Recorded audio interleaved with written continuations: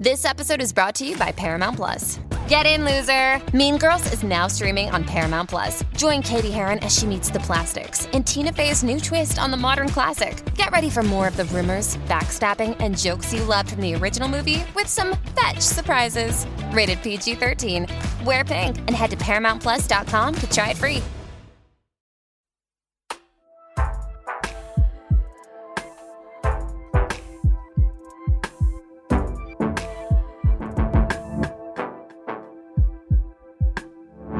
Hello and welcome. It's another Books of the Year podcast. That's what this is from your friends at Books of the Year, isn't it? It is. That's true. And I have just come to the end of a month where I judged this Sports Book of the Year prize. Yes.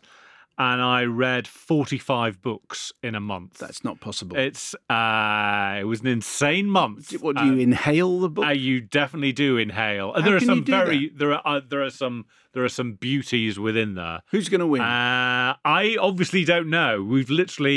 So in the last week we've come up with the long list, and I don't know. I don't think the long list is going to have been published. However, I don't think I'm going to be speaking too much out of school if I say no. I better not. There's a book in future podcasts. I'll tell you a book that has absolutely grabbed me this year, and it won't surprise anyone. But yes, 45 in a month was a little insane. Email from Jack from Pinner.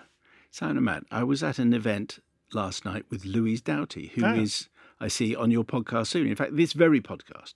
During the chat, she mentioned her love for Le Carre books and that she credits The Spy Who Came In From the Cold as the book that made her want to be a writer. Others on stage said they never got Le Carre, and I must confess, I am one of those too. The writing seems almost too simple and, dare I say it, dull for me to get excited about. Maybe that's the point. Anyway, I wondered what you two thought of Le Carre, and if, like Louise, you might be able to shed some light on what I'm missing. Well, actually, Jack, I was going to put it to Louise in the first part of the podcast and then forgot. So it's going to be in the second part of the podcast. Yeah. The beginning of the second podcast that we do, Louise, do ask her about that. I think I've only read one Le Carre. I feel Which one? very... Spy Came In. Okay.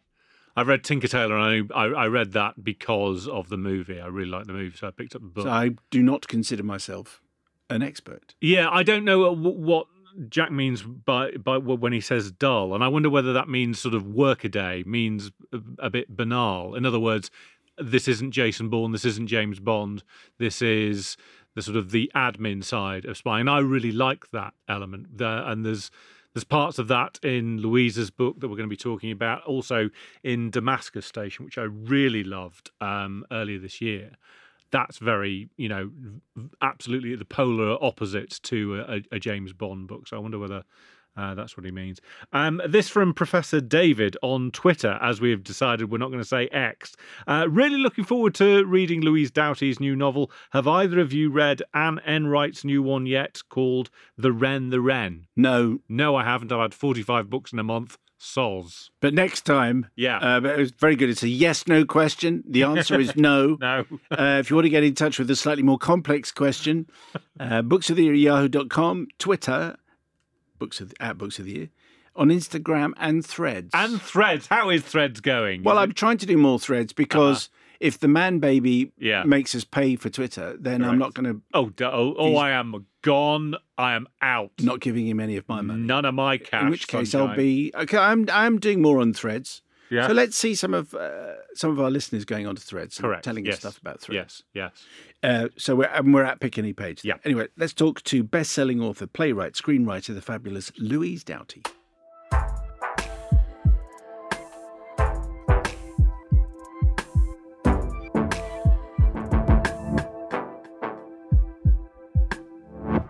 Louise Doughty has joined us in the studio. She has a new book out. Obviously, she doesn't just pop by just to say hello. Sadly not. I mean, we'd love it if she did. The new book is A Bird in Winter. How are you doing, Louise? I'm doing very well, thank you. I'm very happy to be here. Well, it's very nice to see you. It's always a moment if there's a Louise Doughty book. And Matt is now going to describe the cover. Yes. So the front cover, well, it's leaden skies take up about 2/3 of the book from the top. And then we see a figure walking across a very misty, desolate landscape at the bottom that, frankly, it might as well be on the moon. But I think me and Simon were talking about it about 10 minutes before we started recording, and we think it might be Iceland where that is. Yeah. Or where that photo is supposed to be. Would that be right? Well, it's supposed to be sui generis. It could be Scotland or Norway or Iceland, all of which feature in the novel. Indeed they do. And so we've got this hooded figure walking across, and then Louise Doughty, A Bird in Winter, in block white capitals, although each letter of that, your name and the title, a little part of the letter is shrouded as if it's coming out of the mist itself. And then Sunday Times bestselling author of Apple Tree Yard at the bottom. What's also worth mentioning is, because it actually feels very significant, is Matt says a hooded figure, and that's exactly right. When you look at the hooded figure, she's wearing a kind of like a multicoloured anorak. Yes. You know, so this isn't your assassin who's stalking across open terrain. This is the bird, and she is in winter. Introduce us to Birdie, Louise.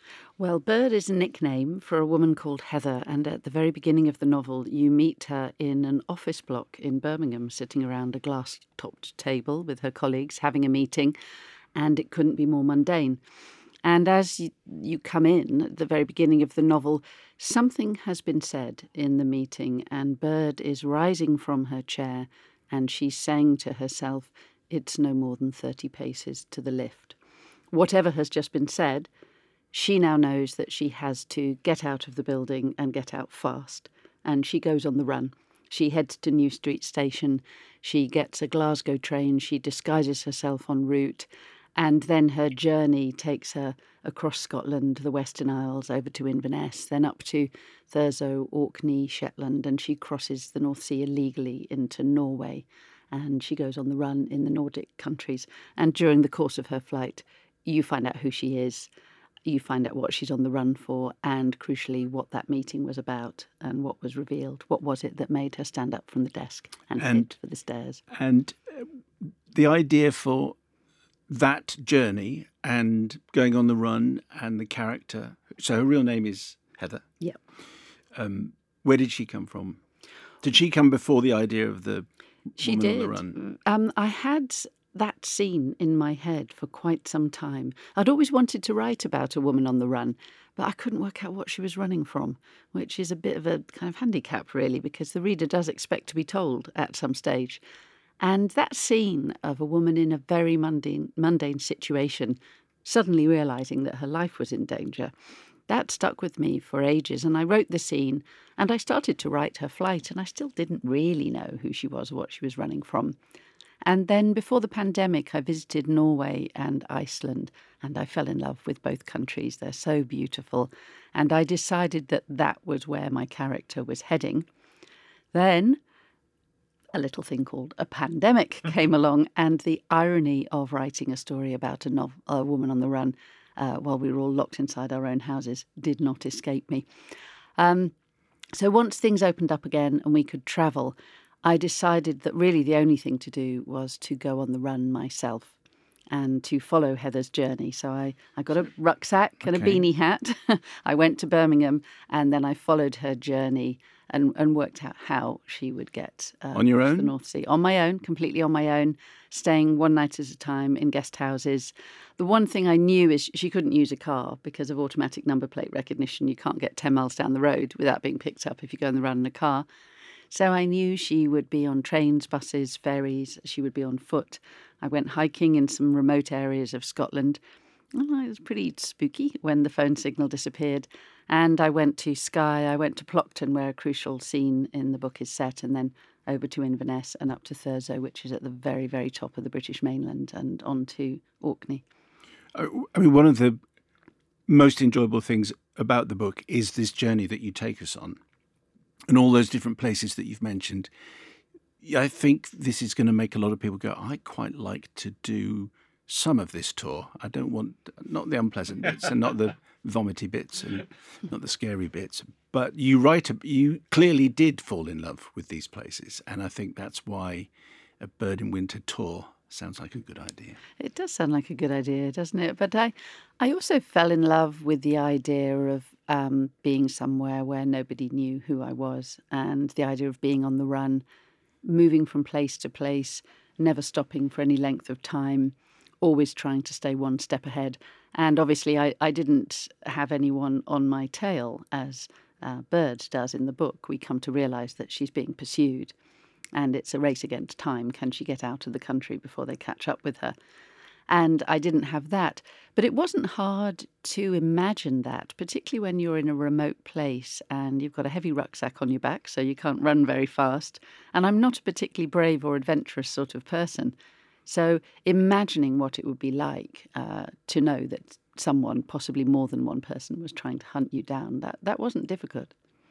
I love this book, Louise, and it's really rare that I get hooked by a book really early. Normally it's like sort of 50 pages in. For the first 50 pages, I'm sort of trusting the author. And then after that, I sort of like, oh, right, now I really like it. But I can tell you the page number when I was absolutely hooked. And the best sort of analogy I've got for this is a football analogy, which is there's a sort of saying in football that you can't win the title in the first 5 pages, in the first 5 games, but you can absolutely lose it. And I know there are plenty of books that within the first few pages I've gone, I'm not going to like this. But it's really rare that very early on you find that you love one. And it was on page 11 that I went, right, I am definitely in. And what happens on page 11? I was just going to have a look. Is so you've described this meeting where she gets up and she walks out, and I'm intrigued by that. But the bit where I go, okay, now I'm in, is she goes and visits her dad, and her dad is in a hospital ward, and her mum's there at the bedside, and then her mum walks away. So Heather is alone with her dad. And we've already been told that her dad is suffering from dementia. And her dad says, if D467 doesn't make contact within 12 hours, we need to notify all personnel. And I went, oh, right, okay, this is really sad. Obviously, he's suffering a bit from dementia. And I turned the page. Page 12 now. Onto page 12. And Heather leaves the bedside and says, I wanted someone who knew and cared about him to deal with this, but I followed procedure, dialed, gave the code, followed by my identifying details, and got a juicy officer. And I was like, oh, I'm in now. She's a spy. He's a spy. I'm up for this. We're going to have a lot of fun on this. So I suppose my question there is, how much thought are you giving to what is the point where I'm actually going to sink my teeth into the reader and make sure I don't let go for the hundreds of pages that follow? Well, that's a really fascinating question, because as an author, it's incredibly hard to predict the point at which that will happen. And in fact, the section you're just talking about, I was actually quite worried about, because it opens with Heather getting up and going on the run for the meeting. And then we have this flashback where we learn more about her childhood and her somewhat mysterious father. And then the moment where she goes to visit him in hospital. And I remember thinking distinctly, does this really belong here? Should I be putting it this early in the book? Should we just be following her to New Street Station immediately? Should it come later? There's a big danger when you're writing a novel of something called exposition, which is where you're explaining the novel to yourself as you write. And if you leave in too much exposition, you can really slow down your opening. You can make it quite sluggish. And in fact, there was a lot of stuff with the father that I cut. I mean, it's around 100,000 words long. I cut about 30,000 words. And, you know, that scene, it was touch and go. So I'm just over the moon that was the point at which you got hooked, because it is a flashback.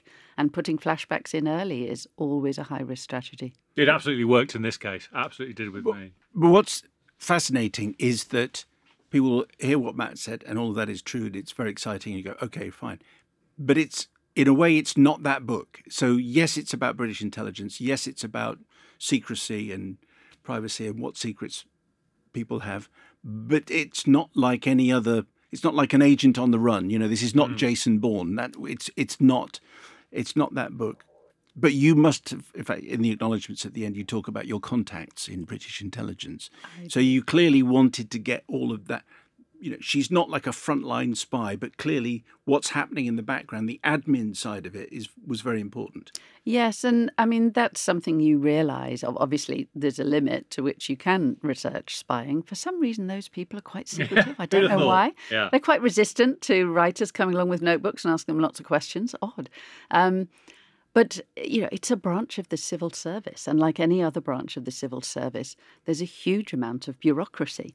And so whenever we see a spy film or read a spy novel, or whether it's Jason Bourne or a John le Carré, what we tend to forget is the immense amount of bureaucracy that has to support any field agent. And in fact, Heather, she's in her 50s in the novel. She has only had a very brief period as a field agent. She's a bureaucrat. She's a pen pusher, which was deliberate because I wanted to make it clear that when she goes on the run, she's at a considerable amount of risk. I mean, she's competent and she's brave and she's resourceful, but she's not somebody who's done this for a living. She's worked in an office in a pencil skirt and court shoes. Yeah, she has had a short spell in the British Army because I needed to make her physically competent on a most basic level. So she's left in disgrace after 6 years. But you're absolutely right, and the bureaucracy behind spying is something I think that's very rarely written about. Also, female friendship is at the heart of the story. Can you just talk a little bit about, because yes, it's Birdie, she's on the run, that's the heart of the story, but also she has a friendship at the heart of the story as well. She does. So when she's in the British Army, she forms a very close friendship with another young officer called Flavia. And it's the 1970s, so they're not at Sandhurst. Women weren't allowed to go to Sandhurst at that point. They're training in the Women's Royal Army Corps. And they have a very intense friendship. They both end up leaving the army in difficult circumstances, and their friendship persists, but then their paths take very different routes. Flavia goes off and she becomes a single parent. Heather goes to work in the city. This is before she's recruited to the secret. Shall I repeat that bit? Heather goes to work in the city. This is before she's recruited to the secret services. And at some point, there's a fallout. And I really wanted to write about how painful it is to fall out with your best mate. I think there's been a lot of, everybody knows how painful it is to break up with a spouse or a lover. But actually, the falling out between friends can be incredibly painful and somehow quite inexplicable. And then you reach a point where nobody wants to apologise, and then it all goes horribly wrong. And then, of course, the relationship with Flavia does come into the present-day story when she goes on the run. But you're right, it's the most significant relationship that Heather has in the book. And I hope this isn't sort of giving too much away. The reader might expect one of two things. One, their mates. Two, their lovers. And the truth is, neither of those. No, they exist in that grey area between, which I think is a lot more common than we talk about. I think you can have intensely romantic feelings for a friend, even if it doesn't tip over into a sexual relationship. I think that's far more common. I think relationships are nuanced and detailed, and they're also changeable. And I was really interested in writing a very close friendship into that grey area. And I'm a huge admirer of Elena Ferrante. And in fact, when I introduced the novel to my publisher, when I pitched it to them, I said, imagine if John le Carré and Elena Ferrante had a secret affair. What would their love child look like? Rather grandiose claim for your own work. But I was aiming for something that, although it had this plot of a woman who works in the intelligence services on the run, it is really about her emotional life and her intense friendship with Flavia. My instinct is that most people, when they're reading this book, well, basically I'm going to project myself onto most people reading this book as to how... It's not about you. It's all about me, really, is how they will feel reading it about the situation that Bird finds herself in. And that's a roundabout way of me saying I found myself incredibly paranoid whilst reading the book, because Bird is paranoid, sometimes for very good reason. But it's basically, she's on the run, so she's thinking, is that kid with the hooded top, is he following me? Is that couple who inexplicably are wearing a suit in this tiny village miles from... Why on earth would you be wearing a suit miles from anywhere? That doesn't make sense. They must be after me. And without giving anything away about the ending, a central character may well have been acting against Heather the whole time. Was that a sort of a frame of mind that you were wanting to create in our minds as we're reading this idea of paranoia? Very much so. And I mean, it's not hard to imagine how paranoid real spies must get, because it's their job to be suspicious. It's their job to look around them. It's their job to second guess. And to think about the ways in which that would feed into your ordinary life was not very hard. I did have a cup of tea with a former Director General of MI5. I can talk about him because he's retired. All right. And he said I could thank him publicly. So it's Lord Evans of Weardale. And that was, he suggested we met in a hotel lobby. And I wondered whether he was kind of channeling his old life there in a cafe in a hotel lobby. And just before I left the house, I threw on a raincoat and belted it. And I got there and I did say, oh, no, looks like I'm auditioning. And luckily he had a sense of humour, and he said, oh, how long have you got? But I was sitting there talking to a former Director General of MI5 in a hotel lobby wearing a raincoat. And what was interesting is that he obviously was going to tell me absolutely nothing. And I knew he wasn't going to tell me anything. And he knew I knew that he wasn't going to tell me anything. So it was really a question of observing each other. I just wanted to see what he was like. And obviously it's been his job to observe people all his life. And the habits of that constant observation, it's not hard to imagine what that does to a personality. And I'm very, very glad to hear I did it to you too. That's made me very happy. Is the sweeping the room, did that come from him? Just explain what sweeping the room is. Sweeping the room is when somebody, a spy or someone else, goes into a room and they do a very quick assessment. So, okay, there were 11 people in this cafe. There's 2 women over there. There's a man sitting there with his back to the wall. That's obviously a sign that they're being watchful. There's a couple of people with a toddler, and they're looking for who might be a risk, who might be a counteragent, who might be also observing the cafe. And of course, we can all do that when we go into a cafe, but the trick to do it is without anybody realising you're doing it. And that's obviously one of the primary skills that spies have to learn. I'll tell you the reason I asked that is because the first time you bring up sweeping the room, Heather has just arrived in Carlisle. Now, I used to live in Carlisle. It's where I met my wife. I lived there for 5 years. And so when you describe her coming out of the station, turning left, going past the Citadel, onto the pedestrianised area, and then going into that cafe, I know that cafe. We used to go to that cafe a lot. The service was appalling. I can only hope the service is better now. But that's where she felt. And so I thought, oh, wouldn't it be great to go into this cafe and do the sweep the room and have a look at all the people coming in and see who's after me then. Well, that's brilliant. I'm really pleased. I've never actually met anyone who's lived in Carlisle. There you go. So. Well, I'm number one then. Yes. No, I loved it as well. Again, that was another point where I was punching the air, loving the fact that we've got Carlisle finally into one of our books. There's a few lines from page 75. I'm ready to move on to my next stop, even though, or perhaps because, the thought of it waiting for me has been like long wavy grass and a deep cold river and thick oozy mud and a big dark forest and a swirling, whirling snowstorm. At this point I'm thinking this is very familiar. Can't go round it. How does it go? Can't go under it. Oh no. So we're going on a bear hunt. I don't think Michael Rosen gets a credit at the end. No, but I did actually ask him if it was okay. Do you have to ask permission for that? I did. I mean, obviously my publisher, Faber, like all publishers, are very careful about that sort of thing. They said, you do have to ask Michael Rosen. And I said, I'm sure he won't mind. And I did ask him, and he was very sweet about it and said, no, of course I don't mind. And also that it's based on a kind of old legend, the story anyway, it's not as if he has copyright. There is a thing called fair use where you can quote a certain amount. And I mean, certainly the quotations that I use as epitaphs at the beginning of each part of the book. There's one from John le Carré, there's one from Tom Burgess, who wrote a book called Kleptopia, and there's another from Rogue Mail by Geoffrey Household.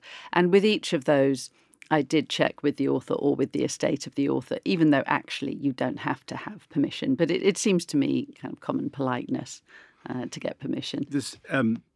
I've got 3 folded pages here, which I wanted to bring up. And this is very much a sidebar. It's not really enormously relevant to the plot. But you talk about Heather's mother, who's passed on, and she's clearing out her mum's house. And many people listening to this will have cleared out a parent's house. And You say this, from my admittedly limited observations of family life, it appeared you were destined to accumulate a mountain of objects that would peak as the children reached young adulthood. That pinnacle achieved, you were then destined to spend, folded the page over very badly, the next 2 decades shedding the objects that you'd spent the previous two decades collecting, unless, like my mother, you'd had so on. And I thought, that's written by someone who's done it. Oh, absolutely. That was very heartfelt. The accumulation and then getting rid of. Yeah, very much so. I mean, my brother and sister and I had to clear out the house we'd grown up in, which is a bungalow in the East Midlands. It wasn't even that big a house, but our parents had lived there for 50, 60 years. And the thing about the modern houses, which we certainly don't have in our Victorian conversion, is a huge amount of storage and a massive attic, the whole footprint. And we found things like old tricycles up there. It was extraordinary. We always thought our parents were quite neat and tidy, but it turned out it was just all behind the cupboard doors. They'd not thrown a single thing away. A fantastic observation, that it's an observation that my wife and I have sort of made a number of, you spend many years accumulating. And then you get to the point where, as you start to discard, you go, nobody wants your stuff. Nobody wants it. My kids might want a couple of books and a record, maybe, and then the rest is going to go away. Absolutely. Well, it's sobering to think, isn't it? I mean, we're getting a bit philosophical here. I think it's called Swedish death cleaning, I think is what it is. Is it really? That's what it's called. Oh, what a great title that is. But we're born as, small naked babies, and then we go out as old naked people. We don't bring any possessions with us, and we don't take them with us. So yeah, this is getting very prevalent. It is getting a bit. And I'm certainly not. I'm extremely down to earth. Occasionally, sometimes this happens in movies where there's a little speech that a character makes, and you think, okay, this is the author's statement. This is the bit they want us to take us away, and. Sometimes it's a lead actor, sometimes it's not a lead actor, but it's just a line you're thinking, okay, that's very much. So there's just one observation that you make about Norway, and I'm thinking, okay, this is what Louise wants to tell us. Nobody ever steals anything because this is Norway, and because when your population is well fed and cared for, they tend not to steal from each other so often. Funny that. And I thought, that's Louise telling us something about Britain. Yes, it is. In comparison with Scandinavia. Yes, absolutely. I mean, Scandinavia is a recent discovery for me. I hadn't been there till quite late in life. But one of my children lived in Denmark for a year during the pandemic, and I've now been to most of the Scandinavian countries. And it's very simple, you tax people quite high, and then you make sure people are well looked after. And guess what? The result is low crime rates. And people do leave their possessions out and about a lot more. Yes, can I just say the ideal thing, the perfect thing, I happen to know this through personal experience. You're right, Scandinavia, high tax, that's true. Good system of welfare, that's the payoff. Unless you work for the UN, in which case you pay no tax. Anyone who works for the UN anywhere in the world pays no income tax. Whoa, that is a top tip. There you go. So, top job in the world. Do they want any novelists, do you think? Yeah, exactly. I think it's time the UN had a writer in residence, don't you? I mean, well, it's interesting that so Simon picked out the Norway bit as being, this is when I think Louise is speaking to us, and I picked out, there's a different part where I went, okay, I think this is you. And it's about, because you've already mentioned how the sort of Secret Service is a branch of the civil service. And you have Bird talking to someone very, very late on in the book about public service. And I'm just going to quote it very quickly. I have always believed in duty, that at the most basic level, we were here on this earth in order to serve, in order to stop bad things happening to people who've done nothing wrong. Sometimes we use duty as an evasion. We tell ourselves we are serving a higher cause, when in fact we are using it as an excuse for not looking after those closest to us. And the reason why I wondered whether this was Louise talking to me is because civil service in the last few months, probably year, has been is basically people have been politicians mainly, those in power, those who decided to put a stick of dynamite under the economy and blow it up, then decided that it's actually all down to the blob. It's down to civil service. Truss and Johnson. Yes, indeed. So I wondered whether that was Louise talking to us about public service and the nobility of that. Well, yes, is the short answer. I mean, this is the point about when I mention a bureaucracy, a government cannot function without a bureaucracy. The idea that civil servants were out to impede politicians is absurd, I think. Civil servants are people who have gone into public service. Hello, the clue is in the title. And the idea that you could have a government without them is obviously absurd, because the big decisions, the speech at the podium in front of 10 Downing Street, that's a minuscule bit of what goes on. A government is, by necessity, full of bureaucracy, and a functioning democracy is full of things like, free and fair judiciary, a functioning criminal justice system, healthcare, a welfare state. Democracy can't exist without all these things supporting it. So I think the degradation of the idea of public service has been one of the most distressing developments of recent politics. And also the cynicism that induces in the public. And you can't blame the public when they see that elected politicians are apparently not in it to serve the public, but simply to make money for themselves and their friends. You can't blame people for being cynical or not voting or voting in their own self-interest if the people at the so-called top of the tree are doing the same. And how we begin to reverse that is probably above my pay grade. And you've acted here by putting a pen pusher, putting someone who's on the admin side as the hero of this book right at the centre. Yes, and certainly that wasn't a conscious choice when I was actually doing it, but it was something that definitely involved during the course of the book. And Heather is a patriot. I mean, she's not... I'm a novelist, I live in North London. It's sort of wall to wall, the liberal elite, I think we're called. Yeah. But Heather is not that. She's grown up in Coventry. Her father has been a spy. He's survived the Coventry Blitz during the war. She's somebody who's gone into the British Army with a very strong sense of patriotism. She's certainly not an ordinary liberal left character. But she is somebody who believes in public service and wants to do the right thing. There's another point in the book, which is actually the bit I thought you were going to quote, where she says, it's not that I'm so much for my government, it's just that I'm passionately against governments who want to lock up their own citizens or torture or murder them. And that's her moral philosophy. But of course, the corollary of that is, do people like that who consider themselves public servants sometimes use that as an excuse to be, if you like, a bit more emotionally distant with their nearest and dearest and the people around them? One of the other, I don't know, it's like a fissure maybe in the book. I don't know. One of the, as well as female friendship, one of the other things it made me think about is consequences when things go wrong. Lots of lives go wrong. A relationship that goes wrong, a job that goes wrong. They say that homeless people, we're all like 3 decisions away from being homeless. It doesn't take much for your life to end up in a completely different place. And to an extent, that's what seems to happen to Heather, really, that there's a couple of things that happen, and then she does the wrong thing, and then all of a sudden she's on the run. Everything seems quite fragile. Yes, and I do believe that very strongly, that thing you say about 3 decisions. I think it's absolutely right. And Heather does say to herself when she goes on the run, she expresses some disbelief at one point where she's sleeping rough. She thinks that it was literally only hours ago that she was a functioning member of society in a meeting in an office block. And yet, once you are outside society, it's very hard to claw your way back in.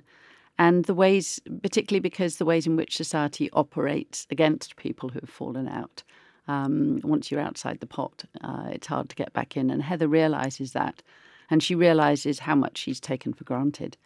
I did do some research into what were the ways in which a quite ordinary, functioning, competent person could get themselves into real financial difficulty. Because that happens more often than people realise. You make a decision to buy a house with a bridging loan, or you sell a house and then prices drop and you can't afford. There are many, many ways in which it's much easier than you think. You lose your job, a marriage breaks up. And, people who are homeless on the streets are there for a huge variety of reasons, some of which are very ordinary. The real villain of your story is the estate agent who advises her about what she can do, what she can't do. I just want to return to the sense of place which you bring as much to Birmingham and Carlisle as you do to Iceland and Norway.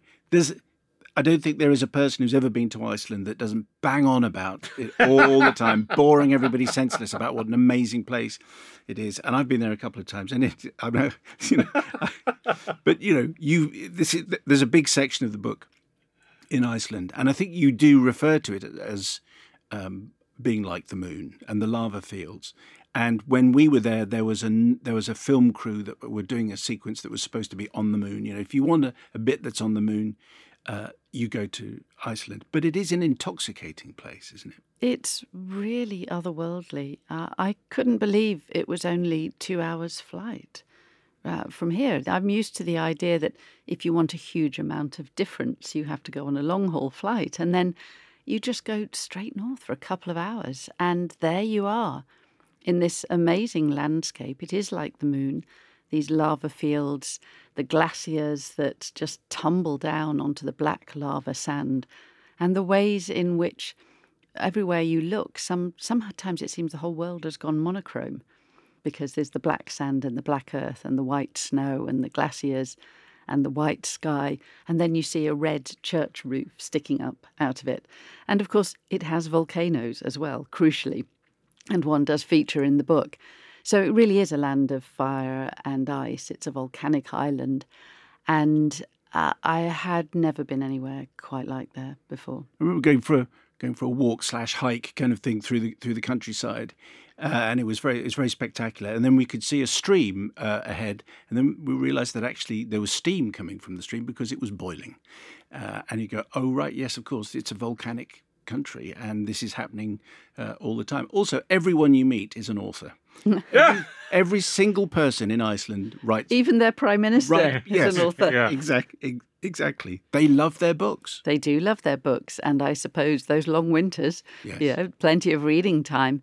But yes, they're very good. Bit of travel advice though: don't, as we heard, people still do, go to Iceland for a stag weekend, because the price of alcohol is through the roof, deliberately, because the long nights, they have a big alcohol problem. So, it's a beautiful place to go to. Just don't go if you want to drink a lot of alcohol, because it will set you back a few £100 for one round. It really will. It's an incredibly expensive country. That's the catch. You can go for a mini break and you'll spend as much as you would have done on a 2-week holiday anywhere else.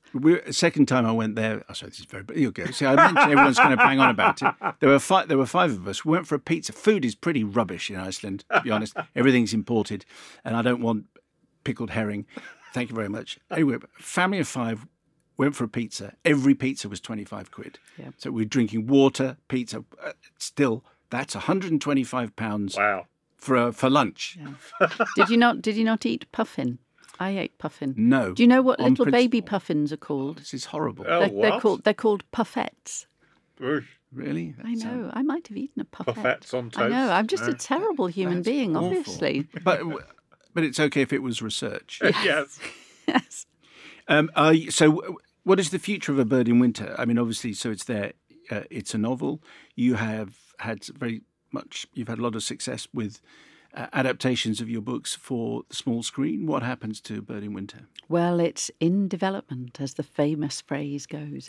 In development can mean anything between it's going to be a major motion picture or a huge streamer series and you'll be paying off your mortgage, or absolutely nothing will happen other than people will talk about it for 12 years. How long did Apple Tree Yard take to get to the screen? Well, Apple Tree Yard was actually incredibly quick. It was from publication to screen was about 3.5 years, and that's very, very fast. Because obviously you've got to find a writer to adapt it. They've got to do episode 1. That's got to be kicked around the room endlessly. But then you still have to go to a broadcaster and get the broadcaster to develop it. And with A Bird in Winter, we have a production company and we do have a broadcaster on board. But, there's still the adaptation to do. And crucially, a big star, to get something greenlit. So I have been playing fantasy casting. I really, oh gosh, well, there's so many. But I mean, Kate Winslet. I can see her running across the Scottish countryside. She would be brilliant. Emily Blunt, I'm a big fan of as well. I mean, you hardly know where to start. One of the reviews mentioned Nicola Walker. She would also be very good. She's been in a lot. I think Kate Winslet is spot on. She would be top, wouldn't she? If there's anybody listening to this who knows Kate, please give her a Bird in Winter and tell her how much I love her. Mayor of Easttown was so fantastic. She was so That terrific. was brilliant. That was top television. So there'll be a further chat with Louise in our new podcast, which will be along in a few days' time with a Q&A. But for the moment, Louise Doughty, thank you very much. Thank you.